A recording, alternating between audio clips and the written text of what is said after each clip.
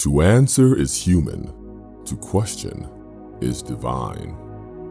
Welcome to the world of the Hidden Gateway, an exhilarating podcast exploring the concepts humans have been struggling with since the dawn of existence, such as, who are we? Is there such a thing as good and evil, or are they arbitrary constructs? Does the paranormal exist? How can we evolve to a higher state? Can our mind influence what we term as reality? Providing a transcendental approach combined with hard-nosed humanistic analysis, we invite you on a journey to question your worldview in this theater of life. Join our host, Justin Williams, as he explores the outer realms of faith, the supernatural, human potential, and even our concepts of the universal creator with a fascinating array of guests. This is the unseen world, magical, mysterious, and mystical, where your only limitation is your imagination. This is the Hidden Gateway.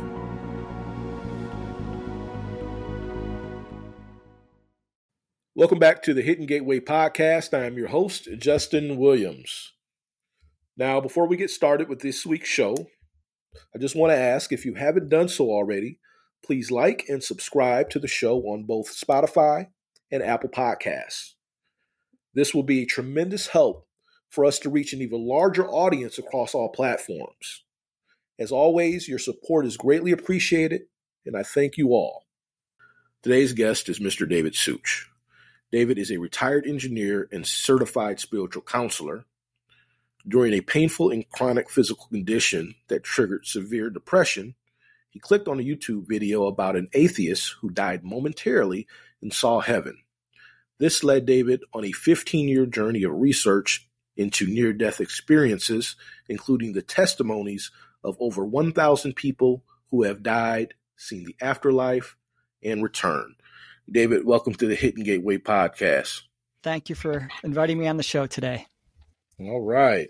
Well, man, as I mentioned before we hit record here, I learned about you several weeks ago, and I just have to tell you, your work is truly fascinating to me. We've talked about these topics before on the Hidden Gateway podcast, and I'm really looking forward to receiving your insight regarding NDEs. But before we dive into that, tell us a little bit about your background, man. How you were raised. I'm curious to know if you were raised either Christian, Catholic, or any other type of religion, and what was your journey, your path like to doing research regarding NDEs? Well, I was raised Catholic, and I was probably in that religion to about age 14, and then I converted to Christianity, or what's called a born-again Christian. And then I came down with a chronic illness in 1999, tendinitis throughout my whole body. It got worse and worse and worse. And I kind of came to a conclusion that God doesn't care about me or doesn't exist. And then I clicked on a YouTube video in 2007. And YouTube was fairly new back then. It was hard to find near-death experience testimonies. And it just came up in my feed. I wasn't searching for it or anything. And I clicked on it. And that's kind of when I started my near-death experience research. And I tried to match it for a long time to Christianity, but what near-death experiencers say can't be matched to any particular religion. There's lots in common with what they say and what religions say. But then I sort of just became, probably the closest thing would be a New Age spiritualist. It's been quite a journey. Okay. I bet, man. So a New Age spiritualist, that's the closest thing to what you became. Okay. And I can imagine that your research and personal experiences have had a profound aspect on your life.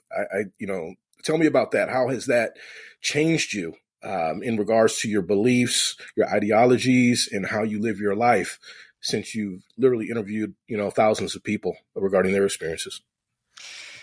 Well, yeah, it's very interesting. People who study near-death experiences, like myself, who have never had one, tend to take on some of the same attributes, probably not to the same degree or intensity as those who have had the experiences. But those who have near-death experiences, they come back and whatever they were chasing in their life before, whatever was their main thing, whether it was career or politics or a certain hobby or sport or activity or a relationship or whatever, that tends to take a back seat. And their number one priority becomes to be a loving person, to have meaningful friendships and relationships, and to make a contribution to humanity.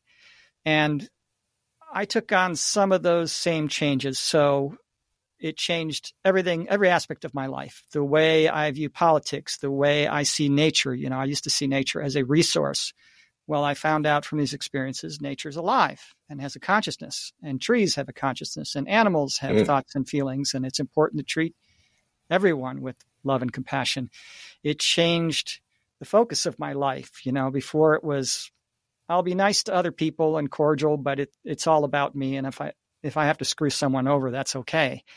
Well, I found out from near-death experiences, you know, we're all connected. Anything you do to another person, you're harming the whole because you're connected to them. And anytime you help them, you're helping the whole because you're connected to them. So it really changed just the way I behave in my daily life. Even now, you know, I'll do things that I would have never thought of doing before. If I see a piece of trash, you know, I'll pick it up in nature, or I'll be nice to people who are being really mean to me.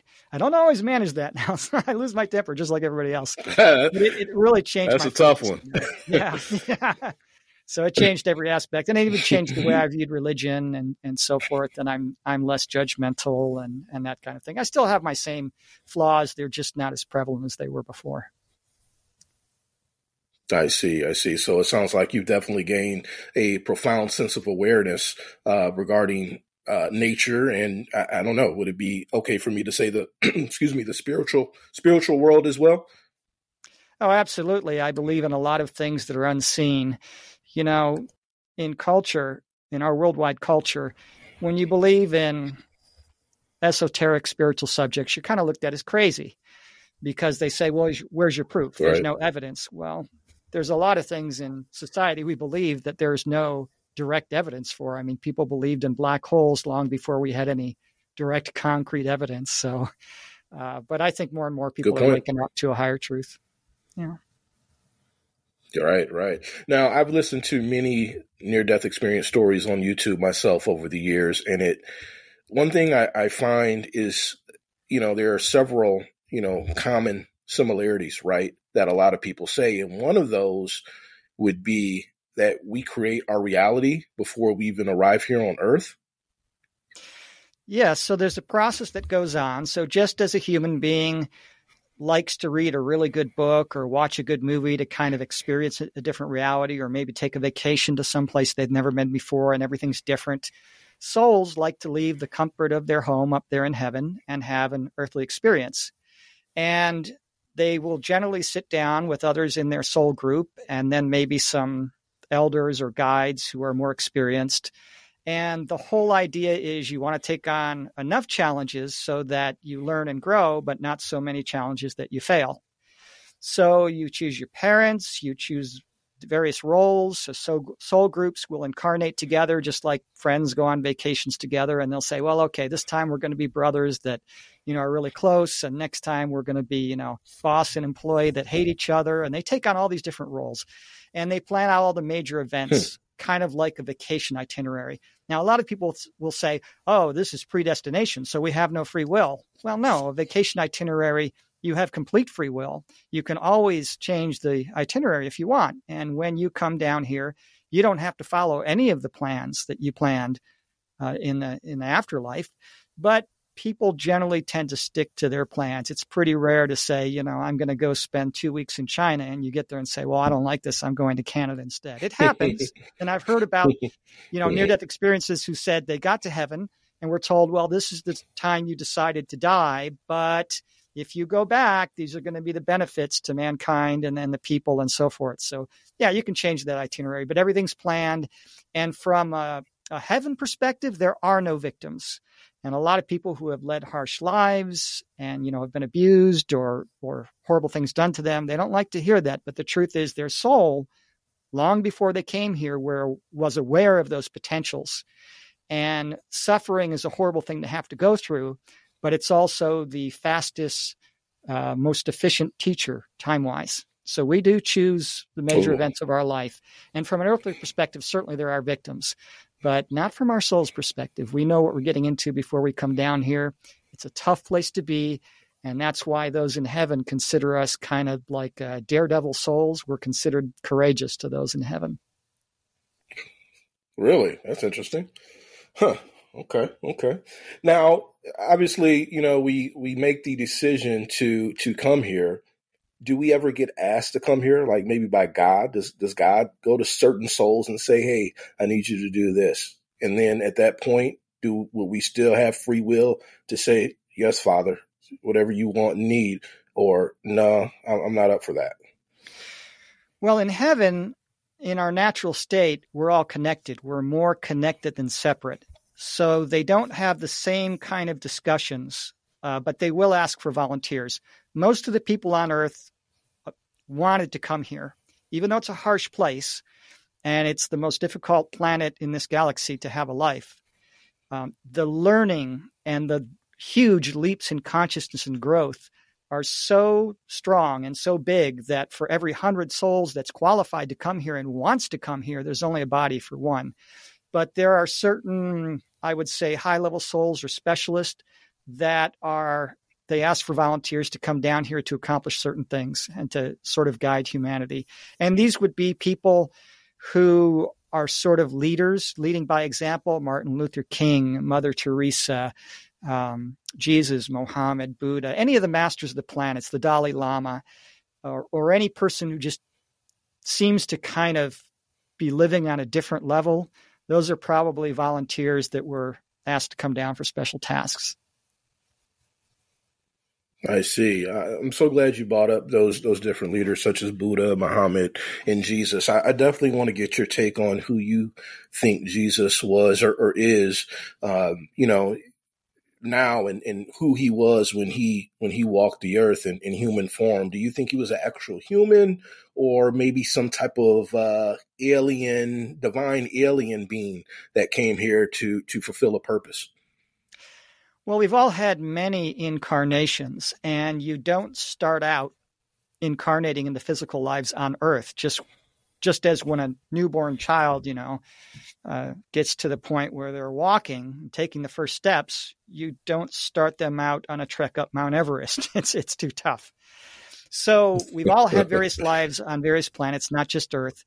And Jesus is probably, as far as I can tell from the testimonies, and I haven't heard this directly, but it seems obvious from everything I've heard, he's kind of like the core of God that works on behalf to help human beings as an advocate for us. So yes, he incarnated here. He was human.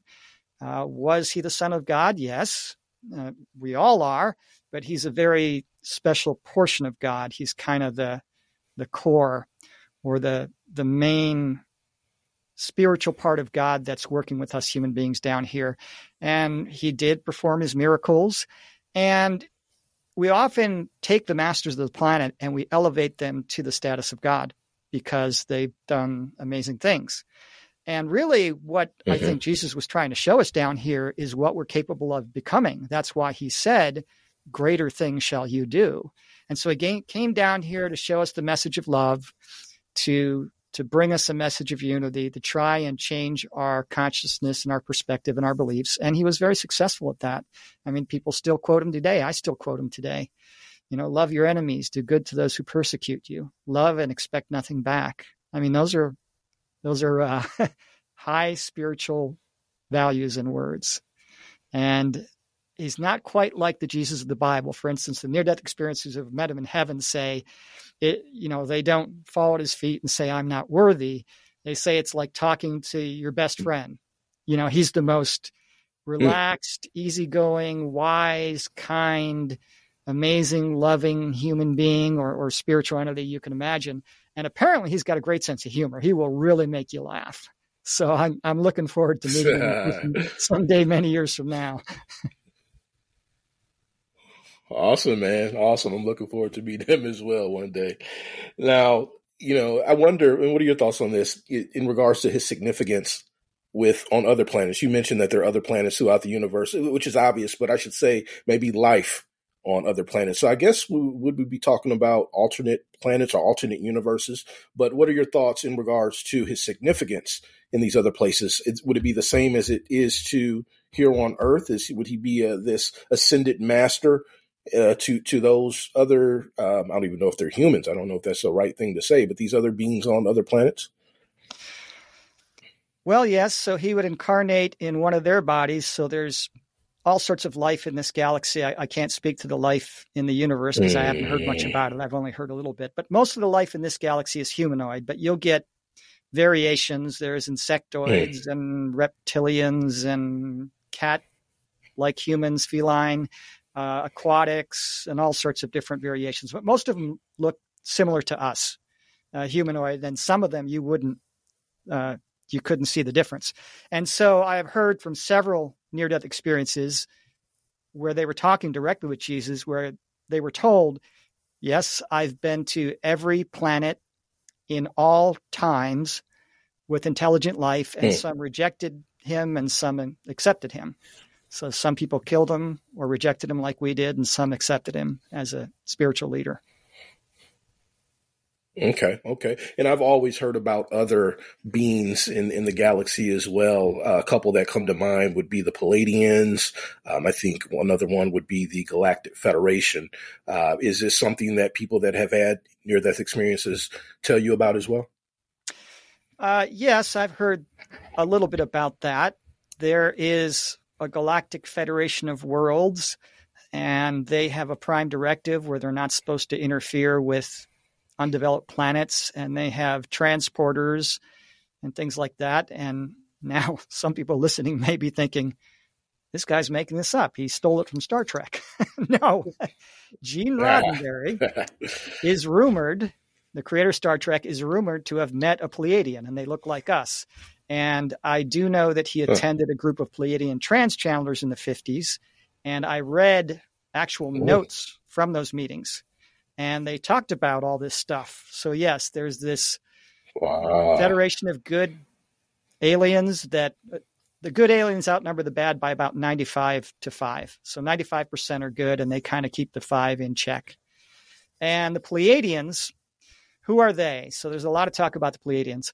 When a species stops fighting each other and they learn to live with each other in peace and harmony, and they learn to live with the environment in harmony, they really get moving. Now, we're probably about 50 years away from peace on Earth, and that's when things will really get moving. But we're still in the fighting each other stage.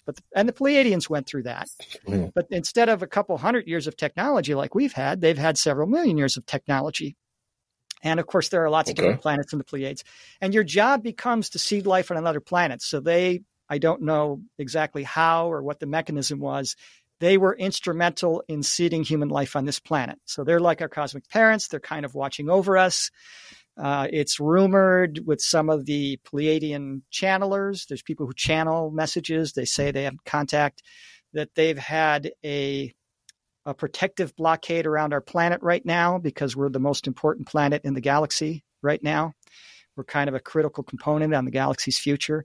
And so we're being protected by them, but they're not going to show up and say hi, because we're not ready yet. It would probably cause a panic. And the other problem is, if I were to tell you, you got a neighbor, you've moved into a new neighborhood, and there's a guy across the street, and I say, you see that guy over there? He spends half of his income on guns and military stuff and weapons.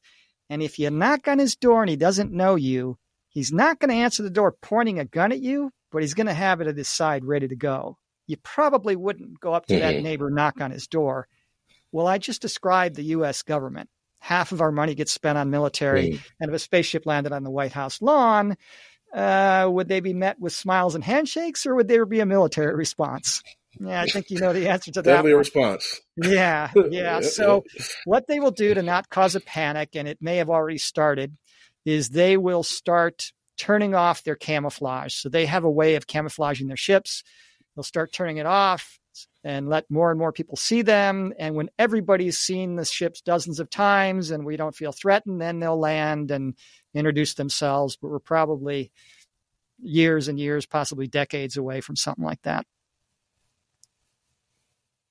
Wow. So I heard you say that we're probably about 50 years away from peace on earth. Yes. Now, what have you been told through your research in regards to how that will happen? Are we looking to advancing as a society or humanity further into darkness, and then it's going to be a big event that we all come together, or how is that going to play out? What have you been told? I've heard some talk from near-death experiencers about what the future Earth is going to look like 150 years from now. But the exact process of how we get there isn't really clear. There was one testimony where there was some timelines given, and there was maybe 5 or 6 where I heard some common elements. Those common elements were there's going to be a few more wars. We may, here in the United States, be involved in one.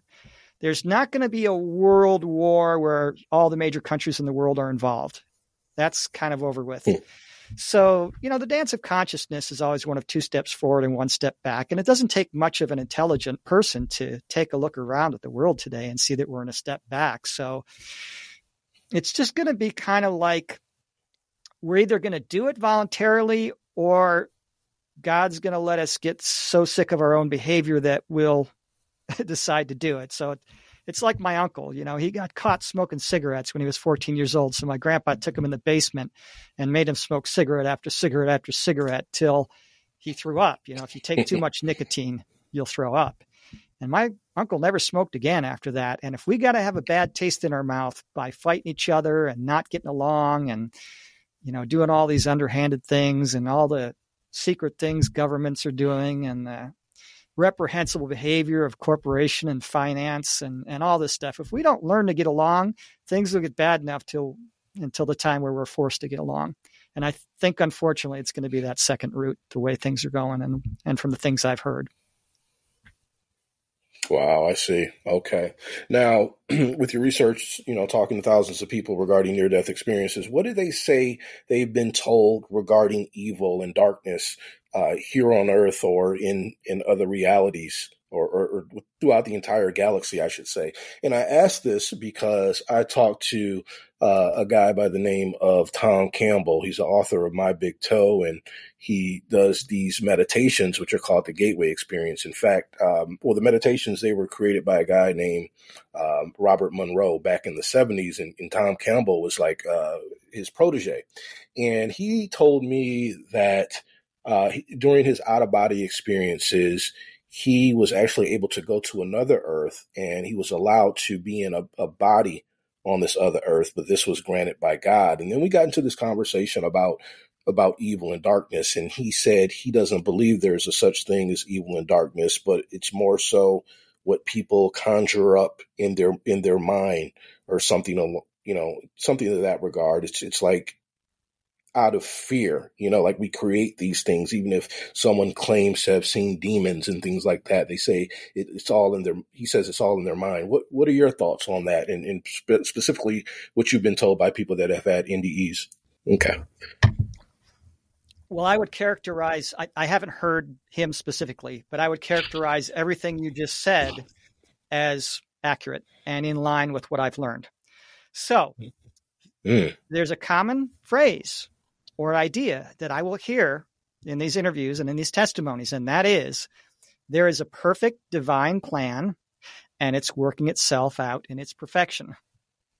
Well, when you look around at the world today, it sure doesn't seem like that. It seems like everything's a mess and there's lots of evil and so forth. So let's talk about why this happens. One near-death experiencer described it pretty well in her near-death experience. She had a life that was just full of suffering. I think she had, if I recall properly, she had been sexually abused as a child, and the abuse continued in adulthood, and had just had a miserable life of suffering. And when she was in her near-death experience, she was being taken around by these spiritual beings, one in particular, and she said, I want to know why I had to suffer so much. What have I done to deserve that? And this being took her around and showed her all these different alien races, these beautiful races who were living in these utopian planets of peace and love and happiness and joy, with very little conflict and problems. And she said, so what okay, well, what about my suffering? And it's being explained to her, well, if it weren't for you doing what you're doing on earth, none of these places could exist. Well, it turns out that the benevolent, all-powerful source of everything that exists that we call God has this unconditional love. And that is our true nature. That's who we truly are. And there is no evil really in the afterlife other than that created by the collective consciousnesses of people in the afterlife who explore lower realms or high density realms, lower vibration realms. And you would call these realms hell. So in creation, for the creation process to take place, the creator has to have a certain part of himself, and we're all part of the divine creator. We're all little facets of God that experiences the opposite of unconditional love, or has the option to experience the opposite. And so out of all the beauty of creation, the love of heaven, the joy, the indescribable bliss that these near-death experiencers talk about in heaven, they talk about it's like the best experience they've ever had in their lives. It was the everything of life is to know that love up there. You think about the 100 happiest moments of your life and you put them all together and you don't even come close to what it feels like to be there. For that love of heaven to exist, there's got to be a few experiencing the opposite. And that's what we're doing down here. We're a tiny little pinpoint of creation that's experiencing the opposite. So we're doing a really important job for the creation process to take place and for the love of heaven to exist. And of course, those are just metaphors. I don't think we're going to understand the divine plan from our earthly perspective. But there's another perspective that is more earthly. And that is, near-death experiences are often told when they're in heaven, there are two ways to learn things: slowly over time or quickly, but a side effect of that is suffering. So it's like if I've got to go from where I am right now to, a mile away, I can take a nice leisurely walk and it's comfortable, but it's going to take me 25 minutes, or I can run as fast as I can and I might get there in 8 minutes, but I'm going to be sweating and out of breath and my legs are going to hurt. And I'll give you another example of this. You can slowly teach a child over time not to touch the hot stove. Every time the child gets near the hot stove, you gently take his hand away, say, "No, sweetie, don't touch the stove. You're going to get hurt." And eventually he'll learn. Now, if you want to teach him fast through suffering, you can teach him that. You let him touch it one time. And in an instant, he learns. Now, energy is a very powerful, gratitude is a very powerful energy. And like any energy that human beings muster, because we are little facets, creator gods, just like the big God, anything we decide to feel or think, that kind of gets put out into the universe and multiplied and it comes back to us. So what we focus on is very important. So I'll give you this example with gratitude of how suffering can be a bigger generator of good energy if it's used properly. So there's two people. One guy's a billionaire. He's eaten in 5-star restaurants his entire life. And there at home, his family's got 7 top-notch chefs in the kitchen and they cook breakfast, lunch, and dinner. And he eats nothing but the best gourmet, wonderful foods. And he really appreciates that good food. So he's got gratitude. Now there's another man and he grew up in the streets of Haiti, very poor. He's got a family. Sometimes they go without food for a day or two, or on rare occasion, weeks. And he hasn't been able to get much work, and his family and him haven't eaten in a couple of days. And he finally manages to get a job.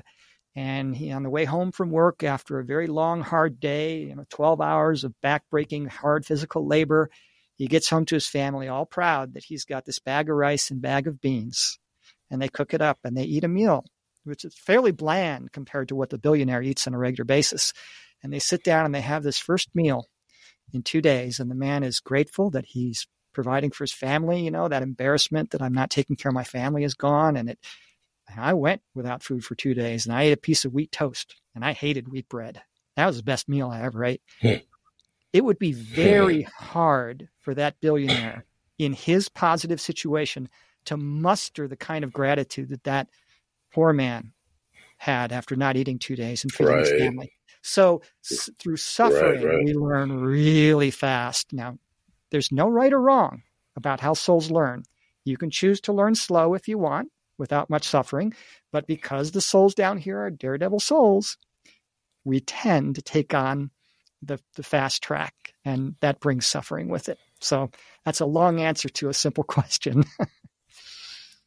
I love it though, man. Makes sense. Makes sense. Yeah, I like that. Thank you. Thank you. I'm very interested to hear some of the more notable, I guess, interviews or talks you've had with people that have had near-death experiences. So when you think about all the years of research that you've done, is it one or two that really, really pop out for you? Yes, there are two that really are quite special to me. Kathy Jordan, in her book, The Birth Called Death, had extensive visits to heaven. And I thought her testimony was amazing. But still, my favorite one is the first one I ever heard. And his testimony is online, Howard Storm, because he was an atheist. And he was one of these guys that was kind of a tyrant, yelling, pounding your fist. There's one in every big organization, is the boss that comes into the room and everybody's tension rises. He was one of those guys.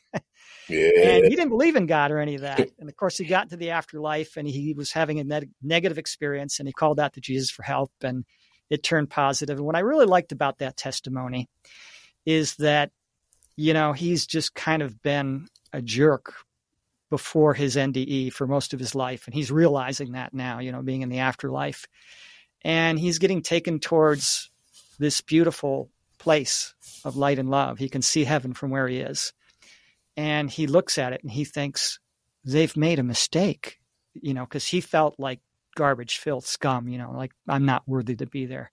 And he was being brought to heaven by Jesus. He called out to help for Jesus. And they stopped, and they weren't in heaven. They weren't in hell. They were in between. And Jesus stopped and spoke to him and addressed what he was thinking, which kind of alarmed him because he was like, oh no, this guy can read my mind. And he said to him, you belong in heaven. We don't make mistakes.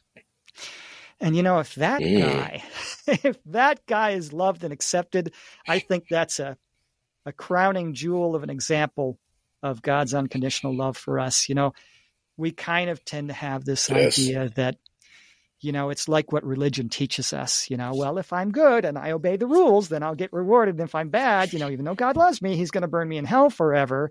And that's simply not the case. There isn't a single thing I or any other human being could do to make our Heavenly Father love us one bit less or more, because his love is so huge beyond human imagination and so complete. It's impossible to do a better job of loving. And that just really struck me. And of course, we see evidence of that in the Bible. Jesus was being hung on the cross, and, this guy next to him was a thief, spent his whole life as a thief, and he didn't ask for forgiveness. He just hinted around at a little mercy. He said, well, remember me when you're in your Father's kingdom. And what did Jesus say? Today you will be with me in paradise. And I just love that first testimony because it was such a strong message of God's unconditional love for us.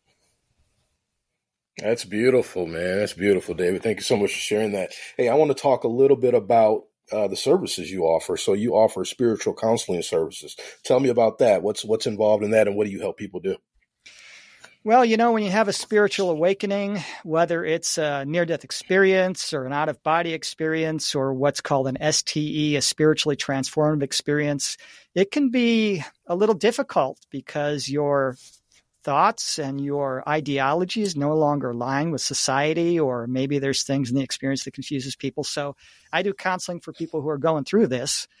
And I do have a program for those who are in financial hardship. And, I just do a Zoom type call, and we kind of go over their issues and answer questions and get them started on the right path. And I'm usually able to help most people. There's a few difficult cases I haven't been able to help. And of course, I've refunded their money in those cases. But most people I'm able to help. There was one guy in Egypt who was in a war-torn zone and just depressed. I mean, I couldn't do anything for him, unfortunately.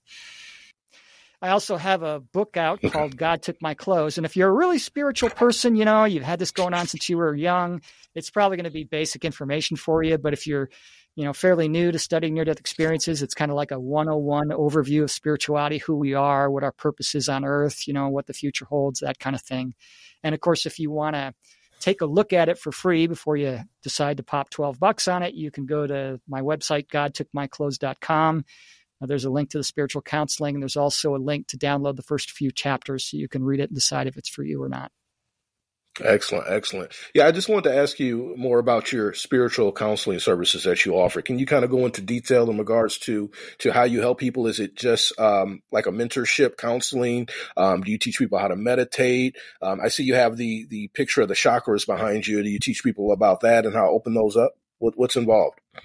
Well, it's very unique depending on the individual. For instance, I had one woman who was an atheist, a doctor in her 50s, who started having spontaneous out-of-body experiences at night. She was freaking out. So I just told her about all these other people who have it and described the silver cord and got her to calm down. I explained she was safe. It depends on the individual. Sometimes I'll recommend certain meditations or certain kinds of exercises or certain mental tricks that you can use. And really, I probably wouldn't be that good of a counselor, but I get a lot of spiritual help. So when I get on with a client, I often start getting flashes of what's going on in their life, examples to give them. So I do a pretty good job, not because I'm great at it, but I get a lot of help from above my spiritual guides. So they generally help me out quite a bit. Wow. Okay. And then one thing that has become, more and more popular over the last couple of years here, actually several years at this point, is people using plant medicine to have these spiritual experiences. Like, what are your thoughts on that? Regarding things like DMT and ayahuasca. And I know even in the medical community, they've done a lot of research. I believe they're doing trials, or maybe even in Oregon, they are actually, treating patients that have had some psychological or mental illness with mushrooms as well. All right, so let's address what psychedelics are. Psychedelics, from a medical standpoint, psychedelics such as psilocybin, the active ingredient magic mushrooms, lysergic acid, dimethyl LSD, mescaline, dimethyltryptamine, DMT, whether you smoke it or whether you take it within ayahuasca, that's the active ingredient in ayahuasca, they can tend to cause a person to have spiritual experiences because what happens is they shut down or they dampen the logical mind. So you become very intuitive and maybe more spiritually connected. And that actually has caused a few people to have, spiritual epiphanies. A lot of the flower children and hippies in the 60s had that. Well, if you take a high enough dose, right, it really shuts down that logical mind, and all that's left is the connection of the divine to the spirit world. And so I think they have a real value. They're kind of a shortcut, and they can kind of act as an emotional cleansing to kind of get you started. I have also noticed that people who use these as a tool in a limited way, and I don't recommend that anybody, especially if they're dealing with mental illness or have that in their family, use psychedelics. But for those who, try that tool out in the right environment and under the supervision of a shaman or some sort of spiritual expert, may have some great leaps in consciousness. And I myself, in my younger foolish days, dabbled in psychedelics, and I did have some spiritual experiences, and it was a connection to nature that was very difficult to verbalize. I mean, I see nature way different today than I saw it before. And that first step of seeing it different was psychedelics. And then later I learned that nature has a consciousness and is alive and so forth. So it's interesting to note that when a person uses that tool to increase their spirituality, if they keep using the tool, it can ruin the journey. Generally, they'll get to a certain point where they no longer use the tool. And just like a child, if they keep the training wheels on the bicycle too long, it hampers their development. Same with psychedelics. So yes, they can be used very effectively in various ways in limited amounts to treat depression, to treat anxiety of death, all sorts of things. But I think there has to be a lot more study and a lot more understanding of the side effects before they're used in a medical application that's widespread. But I'm very happy to see that there's more and more medical institutions and experts who are studying it now, because I think they have some real value. Absolutely. I totally agree with you as well. Thank you for that. Winding things down here, I have a couple more questions for you, David. And I think you kind of touched on this a bit earlier, but let's talk about the power of thoughts and words. I saw a video that you did on YouTube. I don't know, I can't remember how long ago it was, but you talked about the power of thoughts and words and how those two things truly can shape our reality. Tell me about that. Tell us about that, please. Sure. One of the first things I heard when I started investigating near-death experiences is that people would be in heaven and they were told that their thoughts and words were powerful. And they would come back and say things like, well, if I had any idea, if I would have known how powerful my thoughts and words are, I would have been much more careful with my thoughts and words. And then, of course, later I came to realize that, we are little facets of God, and therefore we can create, and you create with your thoughts and words. And so you'll hear people say things like, I am just sick and tired. Well, don't say that. Say you've had enough. You're a powerful creator being. You keep saying that, you're going to bring that into reality. And it's not like I say, I'm going to win the lottery tomorrow one time and it happens. It's like putting a penny in a jar, and eventually the jar gets filled up and it happens. So manifesting is a real thing. Right. And it begins with thoughts and words. And of course, the real powerful part of manifesting is the emotion, feeling the emotion of having the thing which you're saying. So, if you've got physical problems, you say things like, you can't convince yourself that you feel great when you're in chronic pain, for instance. I had chronic pain for 15 years. You can't say, oh, I feel great. You can't lie to yourself. You're not going to have the emotion. But what you can do is you can trick your own consciousness. You can say something like, even though I happen to be in pain right now, every day I'm healing a little bit, and every day I'm feeling better. And I'm happy because I know that I will be healed. Or, if you have an enemy, oh, well, I don't like that person, but when they show up for the family get together, I'm just going to be nice to them because I'm going to recognize they're part of the family. I mean, if you say something enough, it starts to happen. And I remember something that from my youth, when I was a college student, I would go out drinking with buddies. We'd have theme nights, and we'd have like scumbag night where we dressed up like homeless people, and, we could see if we get into restaurants. And we had rich jerk night where we pretended to be rich and arrogant. And one of the nights we had was angry idiot night, where we were angry at everything and yelling at everything. And something very unusual happened. By the end of the night, we were actually angry. Wow. Thoughts and words have power. Thoughts and words have power. Yes, so they do. It's real careful when one is thinking and speaking to always keep things positive. You don't say, well, I'm not going to be out of shape anymore. That's kind of saying a negative thing. You say, I am in shape. I have a healthy body, or I'm getting better in shape every day. I'm eating better every day. And if you say something enough, it starts to take place. Now, down here on Earth, that manifesting process is very slow and drawn out. So you got to, repeat and feel the emotion of it. And it's going to take a while, but it does work. The spiritual concept of the law of attraction does work. It's not like they present it sometimes. I'm not going to manifest myself into being the ruler of Earth, or we can't all manifest ourselves in having our own cruise ships, but it does work. And I've seen it work in my life and in other people's lives. Excellent. Very cool, man. Very cool. All right, David, final question for you, sir. This is something I ask each guest that appears on the Hidden Gateway podcast, and that is to please leave our listeners with what I like to call a token of love. It's simply something that you think the people need to hear in this moment in their life, something that they can take with them as they continue their personal journeys. Ooh, that's a tough one, a token of love. I'm giving you a lot of editing to do today. I get in this weather. It's all good, man. Yeah, no worries. I'm going to take a second on this one. Sure. Take as long as you need, man. Okay.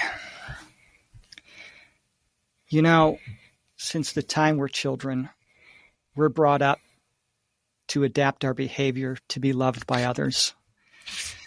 If you think about it, our bodies aren't that great compared to some in the animal kingdom. We don't have sharp teeth. We don't have big claws. We couldn't survive very well in nature. We need each other. I mean, we became the dominant species on the planet because we cooperate with each other. And every human being is aware that if I don't have my community, I can't survive. If you don't have people producing food and, trucks shipping into the stores and electricity coming into your house and heating for the winter, you're going to die. Every human being knows that. And every child knows that without their parents, they're lost. And what do they learn when they're children? Don't do that. And the parents punish them and separate them when they're not behaving the way that they're supposed to. And so we learn very early on that love is dependent on us behaving a certain way. And that's just not the case with God. We are loved and adored no matter what we do, no matter how badly we screw up, no matter what horrible thing anybody listening to this thinks they've done. I've got some doozies in my life. And just to know that we're loved no matter what we do. Now, that inspires me, and I'll tell you why. You know, you imagine a guy's got a business, man's got a business, and his son is going to be taking over.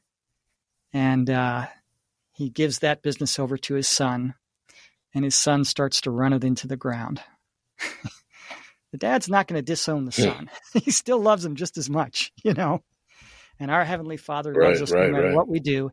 And what inspires me is that the son is probably going to not run it into the ground. He's probably going to do all he can to make that business successful because he knows his father loves him so much.